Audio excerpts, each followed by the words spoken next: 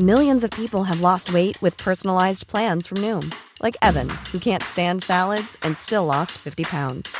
Salads generally for most people are the easy button, right? For me, that wasn't an option. I never really was a salad guy. That's just not who I am. But Noom worked for me. Get your personalized plan today at Noom.com. Real Noom user compensated to provide their story. In 4 weeks, the typical Noom user can expect to lose 1 to 2 pounds per week. Individual results may vary. There's never been a faster or easier way to start your weight loss journey than with PlushCare. PlushCare accepts most insurance plans and gives you online access to board-certified physicians who can prescribe FDA-approved weight loss medications like Wegovy and Zepbound for those who qualify. Take charge of your health and speak with a board-certified physician about a weight loss plan that's right for you. Get started today at plushcare.com/weightloss. That's plushcare.com/weightloss. plushcare.com/weightloss. Even when we're on a budget, we still deserve nice things. Quince is a place to scoop up stunning high-end goods for 50 to 80% less than similar brands. They have buttery soft cashmere sweaters starting at $50, luxurious Italian leather bags, and so much more. Plus, Quince only works with factories that use safe, ethical, and responsible manufacturing. Get the high-end goods you'll love without the high price tag with Quince. Go to quince.com/style for free shipping and 365-day returns. Men om man säger vad ska du med kärlek till är liksom en absurd fråga. Vad ska du med lycka till? Alltså jag ska inte ha det till, det är ett egenvärde. Det här programmet handlar om en noga utvald bok och ett samtal med dess författare. Välkommen till Lära från lärda. Fredrik Hilleborg vid micken, och den här veckan så sitter jag med en bok i min hand som jag har läst som heter Livets mening, frågan och svaren. Med mig har jag en av författarna. Välkommen Thomas Brytting. Tackar. Och du är just en av författarna, för ni är ju flera som är med och skrivit den. Ja, stämmer. Det är resultatet av ett forskningsprojekt. En del av ett större projekt faktiskt.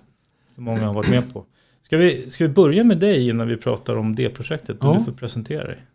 Thomas Brytting som sagt. Jag har ett förflutet på Handelshögskolan i Stockholm.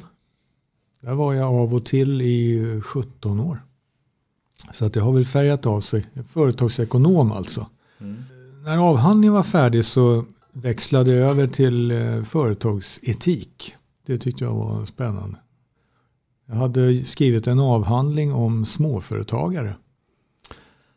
Och det där att möta människor som levde sina liv i formen av ett företag. Det var spännande. Alltså det här existentiella och ekonomiska vävdes ihop så oerhört tätt. Och det tyckte jag var spännande. Så det vill jag fortsätta med. Så det blev företagsetik.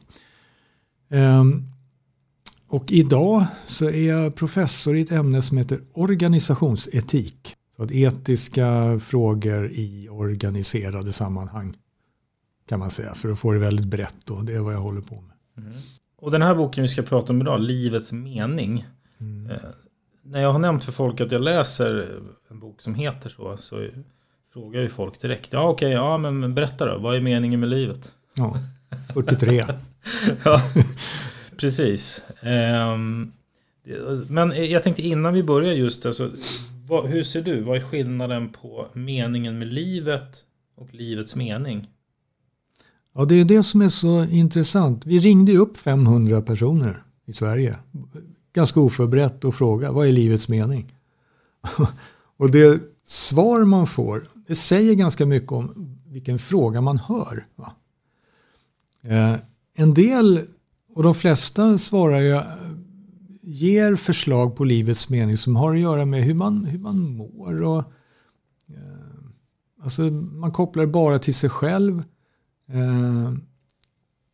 Att må bra. Vara frisk. Kunna träffa vänner. Alltså det goda, angenäma livet på något sätt. Det är det man lägger in i ordet livets mening. Sen finns det andra som tolkar frågan som om det handlar om ett syfte med livet. Ja. Så vad är meningen? finns det en vi skiljer på meningen i livet och meningen med livet. Alltså i livet, det har ju att göra med att njuta eller ha kul eller vara med om upplevelser. Men meningen med livet är ju annorlunda. Är det någonting som har jag fått ett uppdrag så att säga, i och med att jag finns till? Några tolkar inte så individualistiskt, utan man menar att det handlar om livet i stort. Så att säga. Att det finns liv i universum. Vad är meningen med det? Och någon mellanform är mer det mänskliga livet. Så att säga. Varför finns det människor? Och när det nu finns människor, vad ska vi tänka på för att fylla mänsklighetens roll så att säga, på jorden? Så att man kan verkligen tolka frågan på väldigt många sätt. Och det är det vi försöker göra också i boken. Redovisa en del av det här. Ja men verkligen. Och ni för ju resonemang som man får följa liksom, genom hela boken. Massa spännande. Men jag menar någonstans, just det som jag nämnde, när man berättar för folk så vill folk ha, men berätta då. Sådär, vad som är meningen. Men jag menar någonstans så det finns ju inte ett sant svar. Eller? Jag sitter sådär och drar på det lite för att mot slutet av boken så tänkte jag som redaktör då för det här så tänkte jag ska ändå sammanfatta lite vad jag kommer fram till. Och jag tyckte då att jag vågade formulera vissa krav helt enkelt på en uppfattning om livets mening. Som uppfyller ta dig då, om din idé om vad livets mening är. Om inte det uppfyller vissa krav så skulle jag säga att nej, du pratar om något annat än livets mening. Om den är till exempel om det är för trivialt på något sätt. Alltså om du säger att nej, men livets mening det är väl att mata guldfiskarna. Och då säger jag, nej men tänk ett varv till. Ja, just det. Menar du verkligen att det är att det ger ditt liv en mening? Nej, precis. Jag har nästan svårt att tro. Eller ett annat krav är att det måste finnas en frivillighet i det här. Om det du säger är resultat av en hjärntvätt så skulle jag inte godkänna det som din uppfattning om livets mening. Nej, precis. Och om jag drar det där kapitlet. Ja, men jag tänkte, ska vi spara det till slutet? Ja, det kan vi. Jag tänkte så vi håller lyssnarna lite på. För jag tänkte, något som är väldigt spännande som ni beskriver i början av boken är det här med att det skiljer sig väldigt också från kulturer. Hur man uppfattar frågan och hur man uppfattar också, om man i lite historiskt perspektiv. Så här, backar man i tiden i Sverige så var vi ju mer religiösa. Vill du säga något om det där? Kopplingen till kultur och religion? Jo, Johan Gärde som är religionssociolog, han skriver ju om olika paradigm. Och det finns ju naturligtvis ett sorts, jag tror han själv kallar det för animistiskt paradigm. Alltså när människan är en del av naturen och naturen är besjälad på något sätt. Så att livets mening det är just att vara en integrerad del i ett naturligt kretslopp. Och jag tror att de liksom förhistoriska kulturer eller vad vi ska kalla dem som har den åsikten grubblade ju inte speciellt mycket över livets mening utan det var liksom ett hjul. Det gick runt och det viktiga var väl inte att rubba den här cirkeln utan att den bara skulle fortsätta liksom. Mänskligheten skulle inte lämna några stora spår efter sig utan tvärtom. Man dör och förmultnar och sen kommer någon ny och det är som det är. Liksom. Och alltså vilken tids... Ja, det är inte bara eller? Tid tror jag utan det finns ju sådana föreställningar fortfarande. Vissa indiankulturer i Sydamerika och sådär kan ju ligga väldigt nära den här föreställningen. Och sen som sagt en religiöst präglad tid, där ges ju svaren av omgivningen. Alltså det är väldigt svårt att ifrågasätta det som en väldigt stark kyrka exempelvis säger. Ja. Det hade vi väl i Sverige länge. Man hade ju husförhör och annat liksom, där man lärde upp befolkningen både i att tolka frågan och vilket svaret skulle vara. Mm.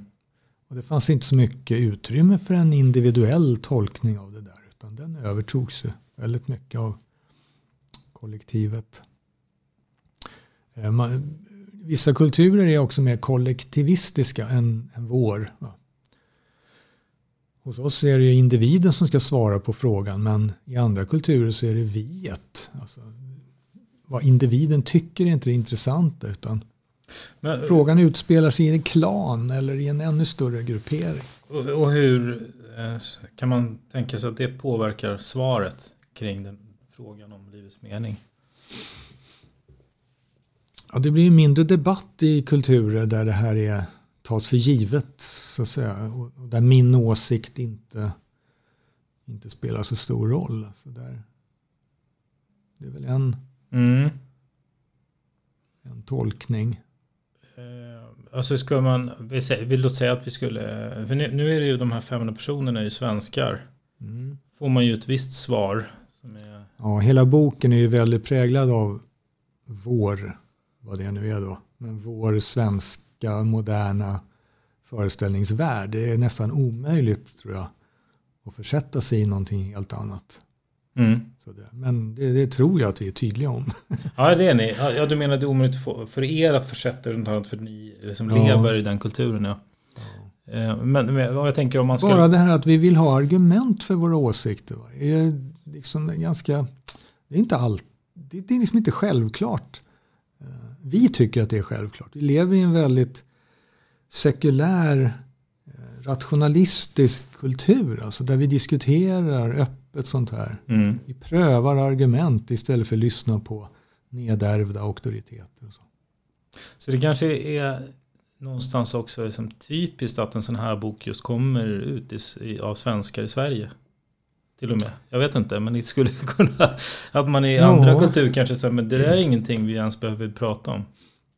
Jag blev intervjuad om den här boken och det var alldeles i början på mars.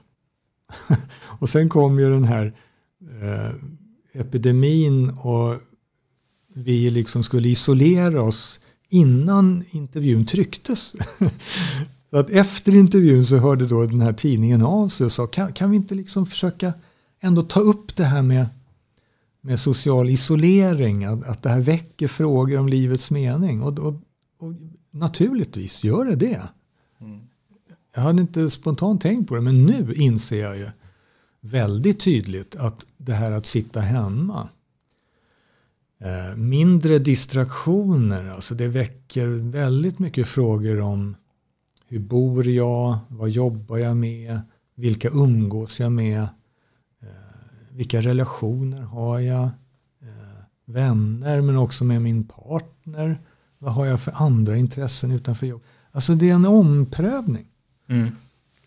I någon mening av livets mening. Inte så allvarligt så att vi funderar på om livet har någon mening, utan vilken mening? Vad kan jag fylla livet med? Det är som att vi har fått en chans att tänka efter.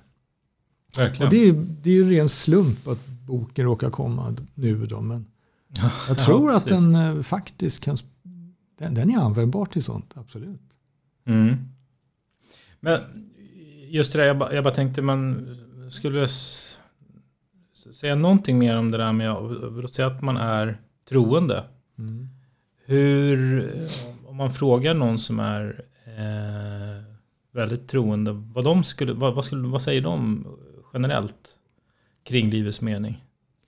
Alltså, även där så tror jag både tolkning av frågan och svaren spretar väldigt faktiskt.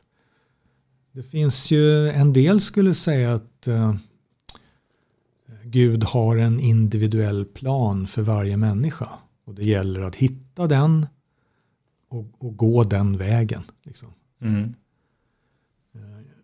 Det är väl en sorts extrem. Alltså, livet är nästan förutbestämt och nådde den som inte går rätt. Så att säga. En annan extrem är väl att säga att vi vet väldigt lite om det där. Alltså, Gud ger varje människa en uppsättning egenskaper, talanger som det pratas om i Bibeln. Mm. Ja. Och vi ska väl liksom förvalta de här möjligheterna som just vi har fått. Som ges dels av vilka vi är, men också i vilket samhälle vi lever och sådär. Och där ska vi försöka vara vad det är då, goda kristna eller goda muslimer eller buddhister eller vad det är för någonting. Mm. Att det är nog svårt att säga att de religiösa skulle ha ett speciellt svar. Däremot så tror jag nog att de skulle nog påstå att livet har en mening. Ja, men precis, ja. Alltså den där att säga att livet har ingen mening. Det förutsätter ju att man är ateist, som jag förstår det. Så det är kanske ett vanligare svar då i Sverige? Nej, det var inte så vanligt att säga det. Alltså man kan tvivla på det och sådär, men att verkligen uttryckligen säga jag vet att livet inte har någon mening. Mm. Det är sällsynt. Mm. Det kanske är bra, för det låter ju väldigt sorgset. Ja. Tråkigt. Vi citerar ju någon, det var en äldre man som sa att man blir äldre och det är ingen som hälsar på en och det är bara krämpor, och så avslutar han då att man kunde lika gärna vara född som en fisk. Mm. Man blir ju lite ledsen när man hör, om man skrattar lite också, för att det är verkligen lite sorg. Det blir lite tragiskt. Jag tror att det är ganska ovanligt. Alltså det är möjligt att man inte hittar den här kosmiska liksom, meningen, men man hittar åtminstone njutningsämnen i livet.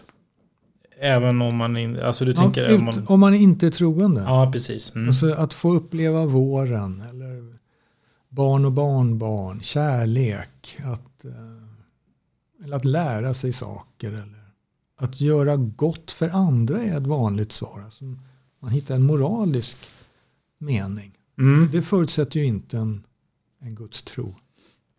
En annan del som jag tycker är spännande, det heter inte smärta, det heter lidande.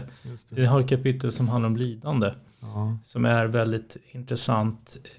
Just att det är många som tycker att lidande kan leda till att man ser, man upptäcker meningen. Men det är lite grann som du sa med corona. När man väl hamnar i en extrem situation som man får kalla det, då upptäcker man kanske vad som är viktigt för mig, vilka relationer är viktiga. Hur tänker ni kring lidande? Det där är Susanne Wigårds Yngvesson som skrev. Det där är väldigt intressant. Alltså lidande kan ju ses som en kontrasterfarenhet. Alltså, om jag aldrig hade upplevt lidande eller en bristsituation eller någonting sånt där. Hur ska jag då kunna uppskatta hälsa? Alltså det är alltid det måste finnas en kontrast då, för att förstå ett fenomen. Liksom. Mm. Och det är väl hennes position också, tror jag. Att det finns kanske ingen mening i själva lidandet. Va? Men lidandet kan leda till upplevelse av meningsfullhet. Eller att man tar livet på ett större allvar. Man fattar att det är inte självklart att vandra omkring här frisk och nyfiken. Utan det är nära in på oss och vandrar liksom lidandet också. Och den där erfarenheten ger livet en sorts rikedom. Mm.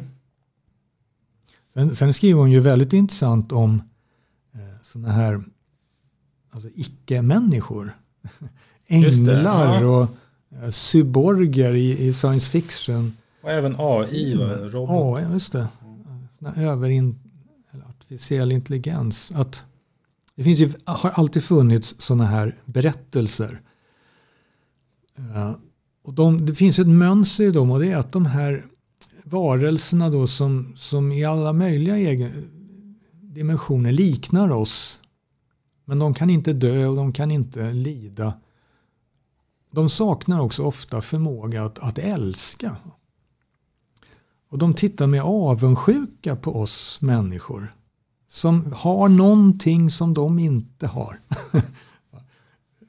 och det kan möjligen vara den här kontrasterfarenheten. Alltså att eftersom vi lider så uppskattar vi frihet från lidande på ett helt annat sätt, som en varelse som inte kan lida kan inte heller fatta riktigt vad det är att slippa lidandet. Nej, precis. Och den där tanken är ju väldigt intressant. Alltså. Ja, just det. För att de lite grann håller upp varann på något vis. Liksom. Det är samma med älska har ju en baksida. Att du också, det kan ge att du får en lida. Sårbarhet. Sorg och en sårbarhet. Ja, precis. Om någon går bort eller vad det nu. Det kan vara vad som helst i älskandet, eller hur? Det där är en jätteintressant teologisk tanke också. Nu är jag lite utanför boken. Men det finns en teori om det där att inom den kristna traditionen varför är det nödvändigt för Gud att bli människa? Och då kan den där tanken dyka upp. Va? Om Gud aldrig har fattat vad det innebär att lida. Mm. Är han då allvetande? Eller fattas det någonting där? Precis. Det är ett spännande tankespår. I det kapitlet, jag tror till och med hon drar det till sin spets någonstans i en formulering som liknar någonting med det som går, alltså utan lidande finns det mening då i livet, så att säga. Någonting åt det hållet, att liksom, skulle man ta bort lidande blir det tomt, alltså behövs lidande, så att säga, kanske till och med då. Det är väl det som är en spännande många att diskutera kring det där. Ja. Vad tänker du? Den frågan blir ju bäst om den får vila där. Alltså. Ja, precis. Jag tror att det är det hon menar. Det är en fråga. Den frågan är väldigt viktig att bära med sig. Mm. Alltså, vi kan inte kräva av den som lider helvetets alla kval under en smärtsam medicinsk behandling eller så, va? Mm. Att de ska börja leta efter en mening mitt i all elände. Det blir ganska cyniskt också, men kanske efteråt då. Eller vi som är så lyckliga så vi bara kan stå bredvid och betrakta det hela. Vi kanske till och med kan hjälpa till en aning genom att också inse att det finns värden. Mm. Ja, men jag kan tänka, jag har sagt flera gånger så här, att du vet när man ligger sjuk i feber och liksom magsjuka, då tänker man ju för sig själv så här, varje dag jag är frisk framöver så ska jag fira det. Och det gör man aldrig. Nej, sen glömmer man ju bort det efter en vecka. Men jag menar någonstans, de små sådana händelserna kan ju ofta få en att tänka till vad som faktiskt, att man kan vara glad över saker man inte tänker på. Så det ger ju en spänst, liksom, en kontrast. Ja. Kapitlet som jag tror du står bakom, eller vet jag, det här med prylar. Att vi ger också, just det, hur kan man koppla prylar och saker till livets mening? Alltså jag skriver att det finns vissa föremål som blir egodelar, alltså med E. De får sån betydelse för oss att det blir en del av dem vi är. Alltså. Och blir vi av med de här prylarna, då tas någonting bort från vår existens. Det är en ganska direkt koppling till livets mening. Men kanske vanligare är väl att föremål förmedlar viktiga värden i livet. Alltså det ger oss kunskap, till exempel om vi har tillgång till en sökmotor. Får man säga nu för tiden, jag höll på att säga uppslagsverk, finns knappt. Cyklar ger oss frihet på ett helt annat sätt. Alltså, eller en rullator kan vara oerhört viktig för en människa som är har svårt att gå ut och gå.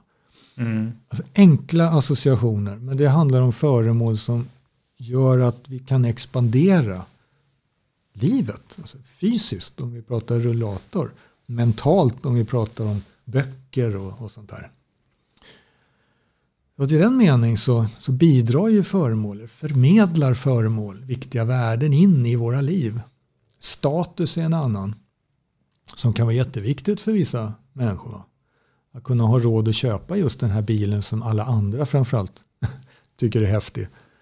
Det ger mig en självförtroende och liksom kan resa på mig och känna mig viktig och betydelsefull. Mom deserves the best, and there's no better place to shop for Mother's Day than Whole Foods Market. They're your destination for unbeatable savings, from premium gifts to show-stopping flowers and irresistible desserts. Start by saving 33% with Prime on all body care and candles. Then get a 15-stem bunch of tulips for just $9.99 each with Prime. Round out Mom's menu with festive rosé, irresistible berry chantilly cake, and more special treats. Come celebrate Mother's Day at Whole Foods Market. Hey, it's Danny Pellegrino from Everything Iconic. Ready to upgrade your style game without blowing your budget? Check out Quince. They've got all the good stuff, shirts and polos, activewear, and fine leather goods, all at 50 to 80% less than other high-end brands. And the best part? They're all about safe, ethical, and responsible manufacturing. Get that luxury vibe without the luxury price tag. Hit up quince.com/upgrade for free shipping and 365-day returns on your next order. That's quince.com/upgrade.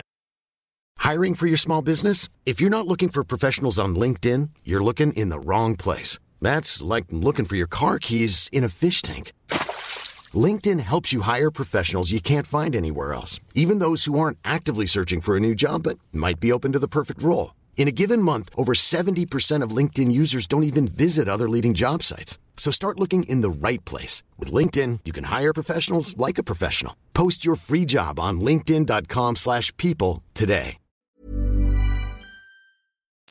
Och samma sak, jag har en lampa till exempel som jag ärvt av min morfar. Att man har liksom att jag har en historia i någonting. Sen om jag skulle sälja den lampa till dig, så då har inte den samma värde för dig som för mig. Nej, det är en ganska komplicerad ekvation för att få fram den här värdet. Alltså, vilket föremål det är, vem du är, vilken kunskap du har om föremålet, i vilken tidpunkt vi befinner oss. Det kanske är just på årsdagen av din farfars död till exempel. Då får plötsligt den där lampan en extra betydelse. Ja. Ja, men kunskap är inte så. Alltså proveniens kallar vi det där. Föremålens biografiska historia. Alltså vilka har haft den här prylen tidigare? Det kan vara otroligt viktigt. Om jag vet att den här koppen som jag har framför mig, det var en kopp som du antar här. Innan vi började prata så berättade du att den där koppen snodde du med dig från BB när ditt första barn föddes. Ja, just det. Aha, säger jag. Ja, den ser precis ut som en vanlig kopp från Ikea, men nu fattar jag. Wow, vilken grej. Och så tänk om du skulle råka ha en kulden då. Så, det skulle sänka min livsmening. Ja. Men det här då med att prylar har, att det ger oss någonting av någon slags existentiellt värde utöver vad det själv eller vad det är. Varför är det intressant? Jag tror att vi kan få ut mycket mer av de föremål vi har. Alltså om vi börjar fundera över vad ger det här föremålet mig egentligen? Hur hamnade det här? Har jag verkligen valt den här grejen? Behöver jag den här? Om den inte ger mig någonting, varför har jag den? Och varför köper jag saker? Om jag inte har tänkt igenom hur det här föremålet så att säga, ska komma in i mitt liv och sådär. Alltså jag menar att om man har en mycket mer medveten relation till föremål så kommer vi också att skaffa mindre skräp. Det finns en miljöaspekt i det här. Det vi kallar frivillig enkelhet. Alltså att börja skala ner. Det behöver inte betyda att livet blir fattigare. Utan jag menar nästan tvärtom. Alltså, gör det av med allt det där som är meningslöst och behåll det som är meningsfullt. Alltså en mer liksom kvalitativ relation till prylar, en kvantitativ som forsas förbi. Och vill du liksom förstå det här på djupet, då, det är det jag försöker göra i boken. Det är en ganska tjock bok. Ja, alltså din andra bok som den andra. Äga, leva, dö. Från föremål till egodelar. Ja, just det. Precis. Men och just sett ur med glasögon liksom just livets mening, så det är någonstans ni tar upp här i att det faktiskt fyller mening ur lite olika aspekter. Plus att jag vill också kritisera dem som säger att livets mening är att äga så mycket som möjligt. Det håller ju inte. Nej, just det, att man har en slags, just det, en slags materiell eller konsumistisk syn på livet.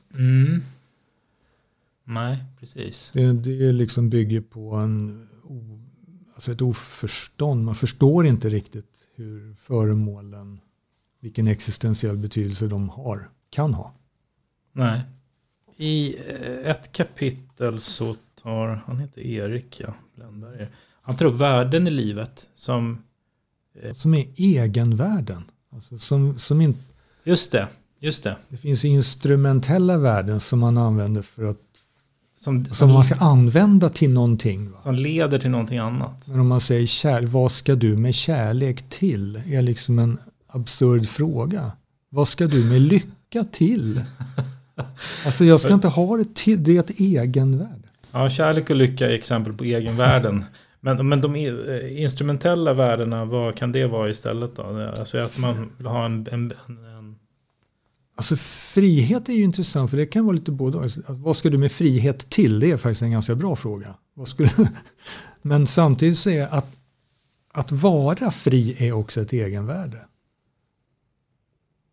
Ja, just det. Men det är egentligen både. Men om någon säger att den vill ha en partner. Varför då kan man fråga? Eller till vad då? Ja, men precis. Ja, men då, om jag den svarar då, men kärlek. För det är någonstans ett.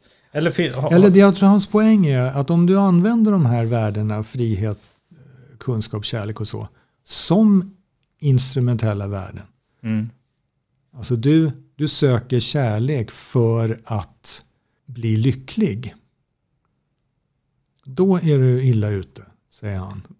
Därför att det är inte säkert att du kommer att bli lycklig. Du kommer att bli sårbar. Alltså det ligger i kärlekens väsen också att just vara sårbar. Det kan göra väldigt ont att uppleva kärlek. Obesvarad kärlek till exempel. Men det är ändå ett värde. Det är inte säkert. Eller nej, det är till och med att om du betraktar din relation med din partner utifrån kravet att det ska göra dig lycklig. Gör mig lycklig, säger du till din partner. Och gör du inte det, då får det vara. Alltså det är inte en grund för en fungerande relation. Då använder du den andra som en sorts mjölkko bara för dina egna intressen. Och det förstör liksom kärlekens väsen på något sätt. Och samma sak med kunskap. Om du bara söker kunskap för att använda till något annat. Då har du missat någonting i vad det innebär att ha insikter och kunna associera fritt mellan olika saker du kan och sådär. Ja, just det. Och det är det som är som att det har ett egenvärde, att det ska liksom ingenstans. Utan det är själva. Och de här, det är kärlek, kunskap. Kärlek, livsglädje, frihet, kunskap, insikt och existentiell identitet. Och han säger att kärlek är högst rankad i egenvärdet. Ja, precis. Eftersom kärlek är det som är svårast att vara utan. Och där är inte jag riktigt med honom. Men jag förstår hur han tänker. Livsglädje, vad kan man säga om det? Alltså han målar upp en hel skala från en sorts lugn, liksom en sorts sinnesfrid till himlastormande eufori. Att livsglädje kan vara så många olika saker. Men även där säger han om du använder glädjen som ett instrumentellt värde så blir det liksom tokigt. Ja, just det. Att man, ja men precis, att man tänker att det ska ta en liksom vidare någonstans. Att aldrig landa i livsglädjen utan använda det för att på något sätt hela tiden gå vidare. Som att du inte ger dig själv chansen att uppleva livsglädjen fullt ut då. Ja, men det är en intressant tanke. Men jag tror att det är många som hamnar i det där. Att man tänker att det ska ta av alla de här egenvärdena. Att man kan tänka att det ska ta en vidare någonstans. Och det är väl känns lite tidstypiskt också. Ja, jag lever en sorts rastlös. Han tar ju också upp det här just kopplingen till vård och omsorg. Alltså, ska den professionella vården och omsorgen ge människor kärlek, kunskap, frihet,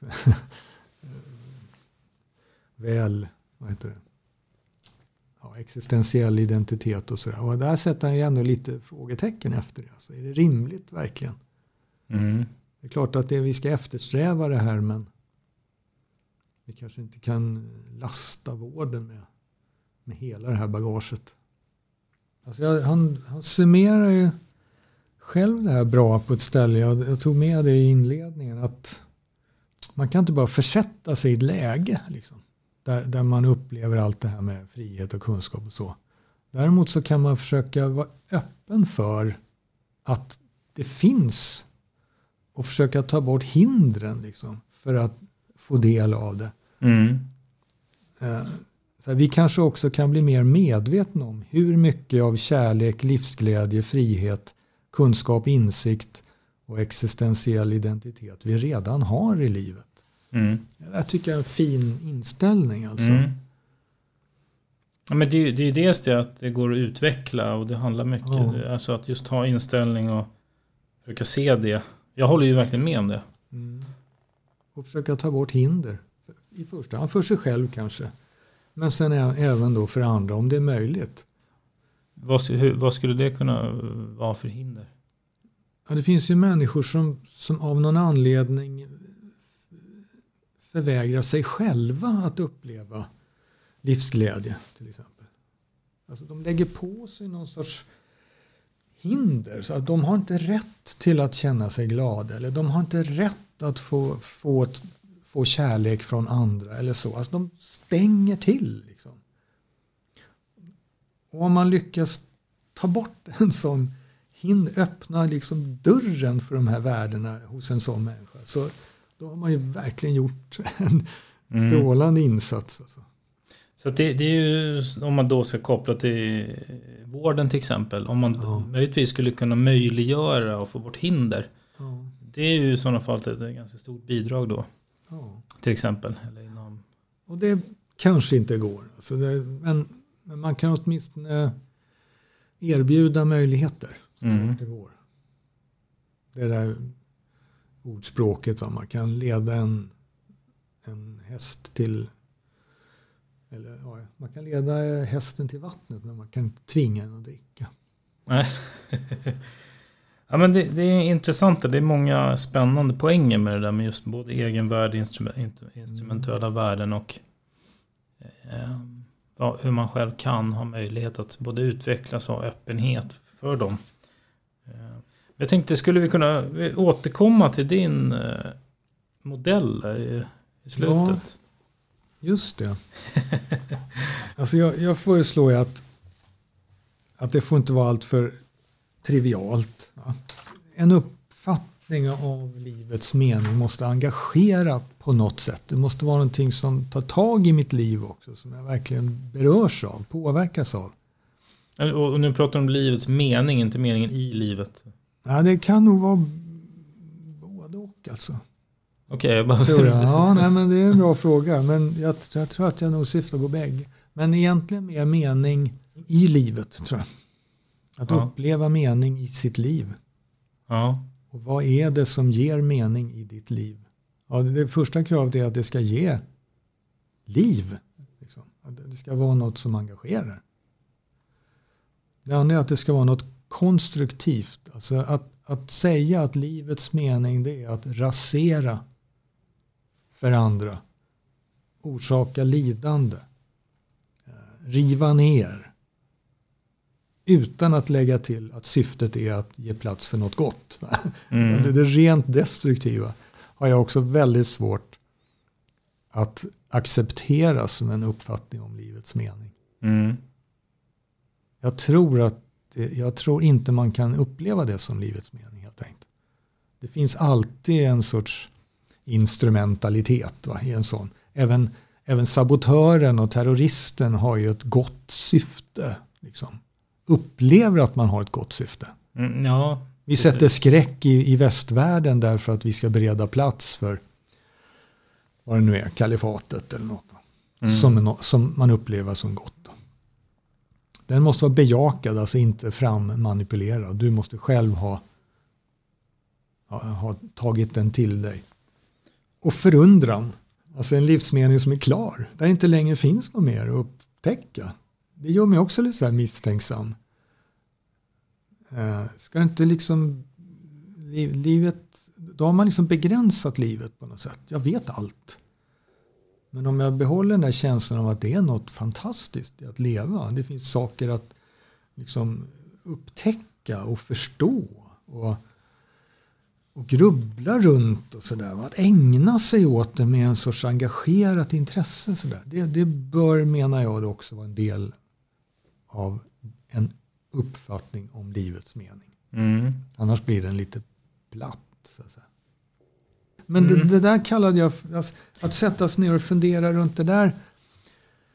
Det kan man göra, men det är intressant att försöka bli lite mer konkret liksom, runt olika idéer om vad livets mening kan vara. Och då hittade jag ju på en sorts modell för det där som är en sammanfattning, kan man säga, av boken.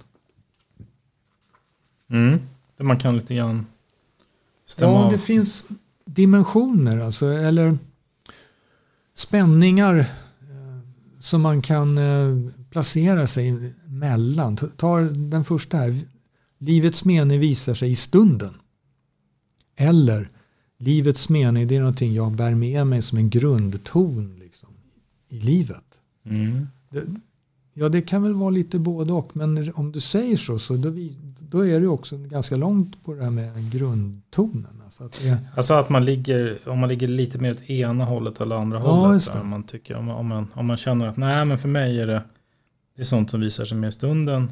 Ja. Vissa stunder då när jag är i vissa situationer. Eller upplever. När jag träffar mina barnbarn.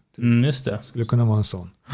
Eller om man har något speciellt intresse liksom. Jag är fallskärmshoppare. Just när man hoppar liksom. Då. Och det där jag kan aldrig få tag i det där annars. Men just då vet jag liksom.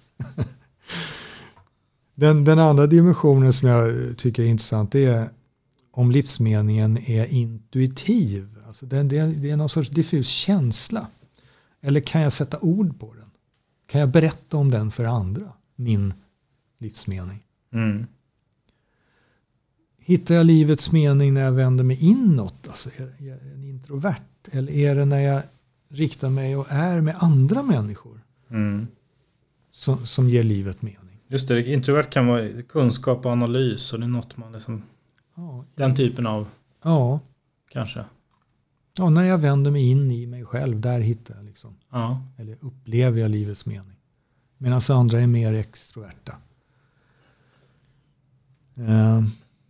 Finns det en andlig dimension, icke-materiell, alltså transcendent eller någonting sånt där i livets mening? Eller hittar jag livets mening i det materiella, i naturen, eller alltså utan att besjäla naturen då? Eller i det här med föremål? Alltså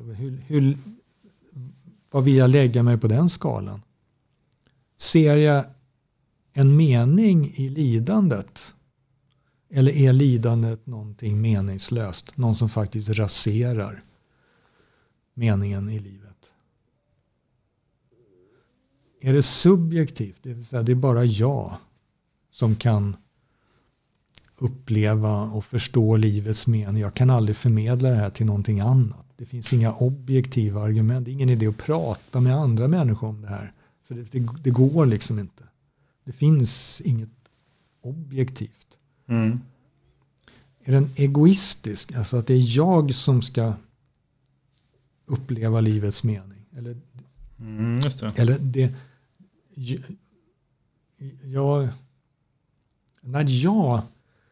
Det är okej om jag upplever livets mening bara. Det räcker så att säga. Medan andra säger att nej, men livets mening det är att hjälpa andra. Betonar man mål i livet eller en mening med livet? Där kommer det som en dimension. Alltså är det viktigt att jag gör en viss karriär eller en viss jobb? Ja. Eller meningen med liv. Finns det ett uppdrag? Har jag ett kall? Har jag skyldigheter i livet? Att åstadkomma någonting. Det finns ju det finns ju de som säger att meningen med livet det är att föra gener vidare. Alltså det har ingenting med religion nödvändigtvis att göra det här. Utan det kan ju vara något annat.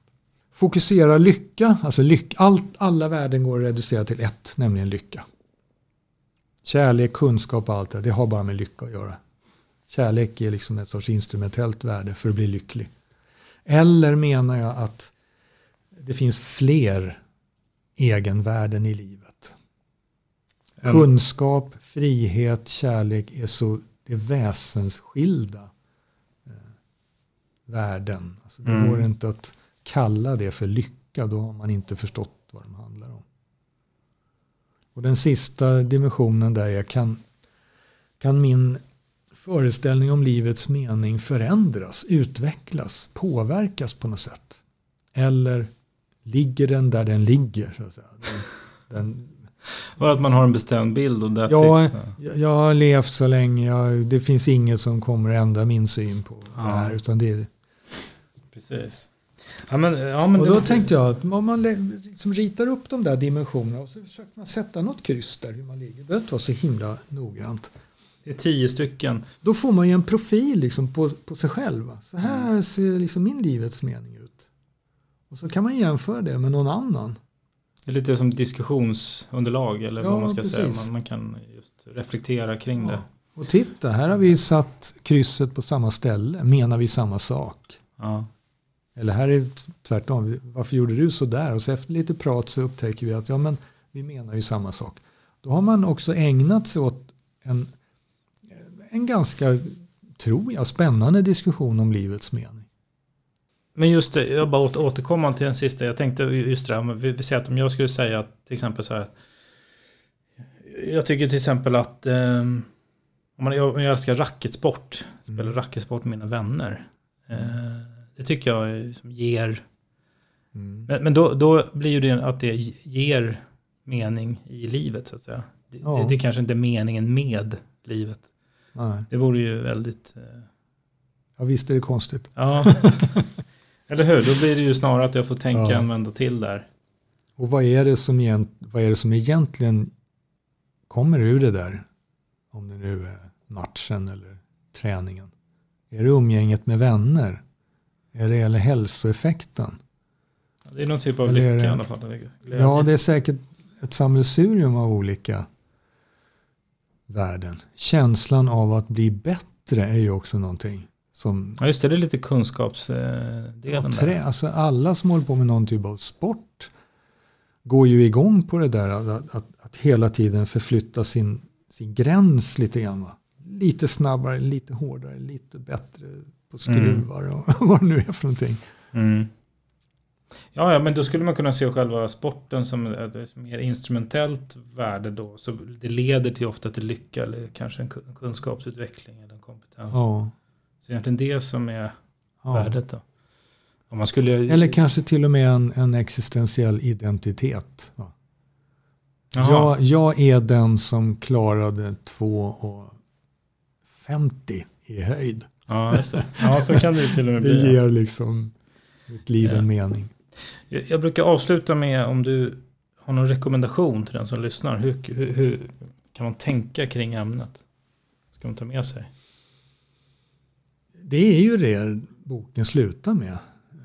Min rekommendation är faktiskt att sätta sig med den där skalan. Och ganska lekfullt sätta sina kryss där och fråga någon likasinnad vad de tycker om de här dimensionerna. Introvert och extrovert och lidandets mening eller meningslöshet och så. Jag tror att man ganska fort faktiskt kommer ner i allvarliga diskussioner.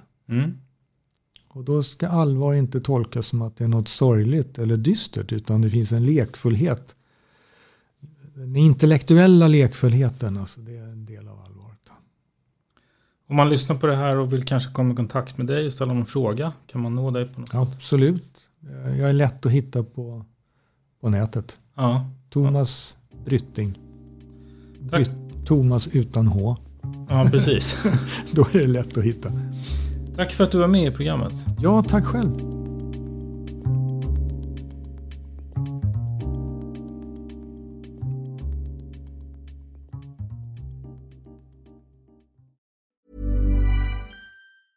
A lot can happen in the next 3 years. Like a chatbot may be your new best friend. But what won't change? Needing health insurance. United Healthcare Tri-Term Medical Plans are available for these changing times.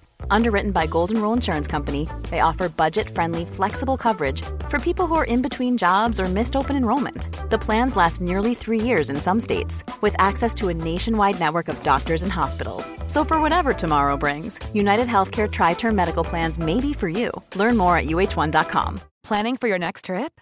Elevate your travel style with Quince. Quince has all the jet-setting essentials you'll want for your next getaway, like European linen, premium luggage options, buttery soft Italian leather bags, and so much more. And is all priced at 50 to 80% less than similar brands. Plus, Quince only works with factories that use safe and ethical manufacturing practices. Pack your bags with high-quality essentials you'll be wearing for vacations to come with Quince. Go to quince.com/pack for free shipping and 365-day returns. Imagine the softest sheets you've ever felt. Now imagine them getting even softer over time. That's what you'll feel with Boll & Branch's organic cotton sheets. In a recent customer survey, 96% replied that Boll & Branch sheets get softer with every wash. Start getting your best night's sleep in these sheets that get softer and softer for years to come. Try their sheets with a 30-night guarantee. Plus, get 15% off your first order at bollandbranch.com. Code BUTTERY. Exclusions apply. See site for details.